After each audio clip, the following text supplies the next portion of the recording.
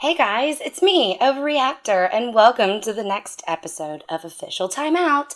Once again, we are going to talk about the rules of women's flat track roller derby, and everything I talk about can be found at www.wftda.com. I just want to say a special thank you to all of you guys who have been sharing this on social media and talking to your leagues about it. And I feel like there's a real movement to get people excited about learning the rules. And I appreciate all of you who've written reviews and have subscribed to the podcast. And, if you haven't done that, go ahead and do it because it definitely helps and lets people know about this podcast. So, I don't have a whole lot of new things to say before we get started. Just life is life, and this is this. So let's do it. This week we're going to be talking about the next section in the rules, which is section 4.4. And in this one, we're going to talk about enforcing penalties. So we've already gone over all the different kinds of penalties. We've talked about how to score and contact penalties, game structure penalties, penalties for unsporting conduct. And so now it's okay, so those are the penalties. How do we enforce them? How do officials enforce them? Here is Rule 4.4, Enforcing Penalties. Here's what it says. Upon completion of the correct verbal cue and hand signal from an official, the penalized skater must immediately leave the track. Upon sitting in any seat in the penalty box, the skater's penalty time begins.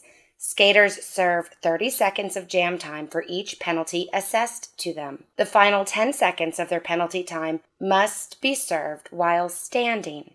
If a skater stands early, their time stops until they are seated again.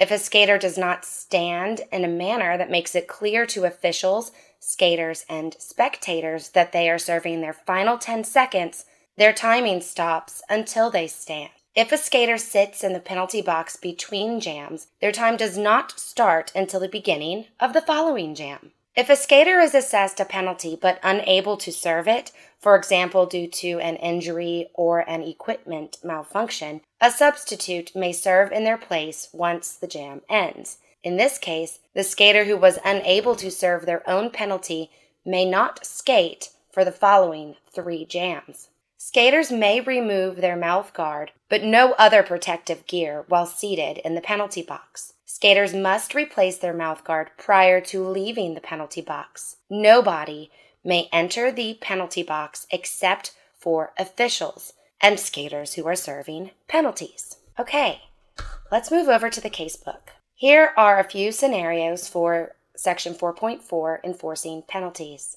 Here's a little refresher of a snippet of the rule. Upon completion of the correct verbal cue and hand signal from an official, the penalized skater must immediately leave the track. Scenario C4.4.A. White pivot arrives at the penalty box between jams. They call to their coach and signal that they are injured. The coach sends a new skater to the box. White pivot gives the new skater the stripe and returns to the bench. The outcome. White pivot's penalty time is served by the substitute. White pivot may not skate in the following 3 jams. The rationale. Skaters may remove themselves from play when injured.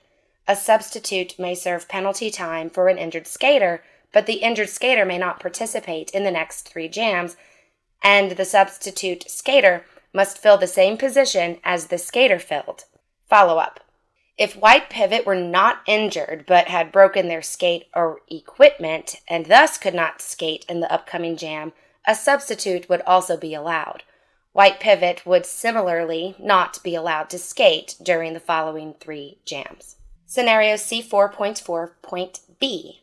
Red jammer is skating at the front of the pack, close to the inside track boundary, when they are assessed a penalty. Red jammer takes themselves out of bounds to the inside of the track and pauses to allow the pack to skate past them. When their path is clear, red jammer skates across the outside of the track and then continues around toward the penalty box. The outcome. No additional penalty. The rationale. After receiving a penalty, skaters are required to disengage from play and exit the track to the outside when they have a safe and legal opportunity to do so. Red Jammer momentarily entered the infield in order to remove themselves from play. At the first safe and legal opportunity, they left the track to the outside. No additional penalty is warranted. Keep in mind, skaters remain liable for additional penalties related to safety and must not interfere with officials performing their duties. Scenario C4.4.C. Red Pivot is skating along the straightaway opposite the pivot and jammer lines, close to the inside track boundary. They are assessed a penalty and take themselves out of bounds to the inside of the track. Red Pivot then skates across the infield and the straightaway with the pivot and jammer lines to enter the penalty box. The outcome: Red Pivot is assessed an additional penalty. The rationale: after receiving a penalty, skaters are required to exit the track to the outside relative to where that penalty was issued. Red Pivot exits the track to the opposite side of where they were penalized. You can't do that. Don't go through the middle. That's silly. Scenario C4.4.D. Red Pivot is assessed a penalty at the end of the straightaway opposite the pivot and jammer lines just before the turn. They acknowledge the penalty and skate directly towards the penalty box. The path they take toward the penalty box results in their exiting the track near the jammer line. The outcome: Red Pivot is assessed an additional penalty. The rationale: after a penalty, skaters are required to exit the track to the outside relative to where that penalty was issued. Red Pivot exits the track a significant distance from where they were initially penalized. Okay, those are all of the scenarios for section 4.4. I do want to there were a few things I was like, let me comment about this. Okay, so it says, upon completion of the correct verbal cue and hand signal from an official. This is something that I'll go over in more detail later in an episode when we talk about hand signals and verbal cues.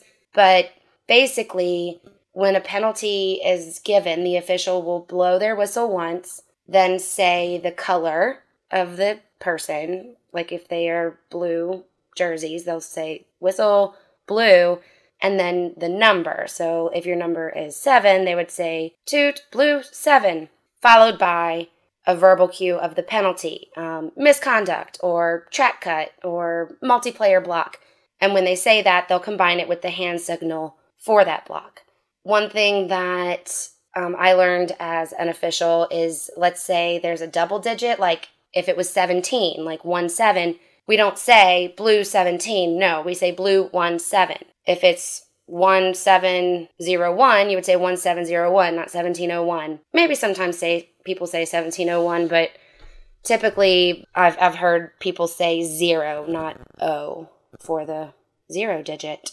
So that is what happens, and then they signal you with their hand to go to the box itself. This scenario D in 4.4, where the pivot gets a penalty and then skates on the track across the curve to exit the track. It's like, I see this often where people will just take the most direct line to the penalty box instead of the most direct line to the outside of the track. And you really got to be careful for that, because I think that's an easy one to kind of not really notice, because in your mind, you're like, I got a penalty, I have to get to the box, and you just go straight to the box. Well, your first action must be get off the track.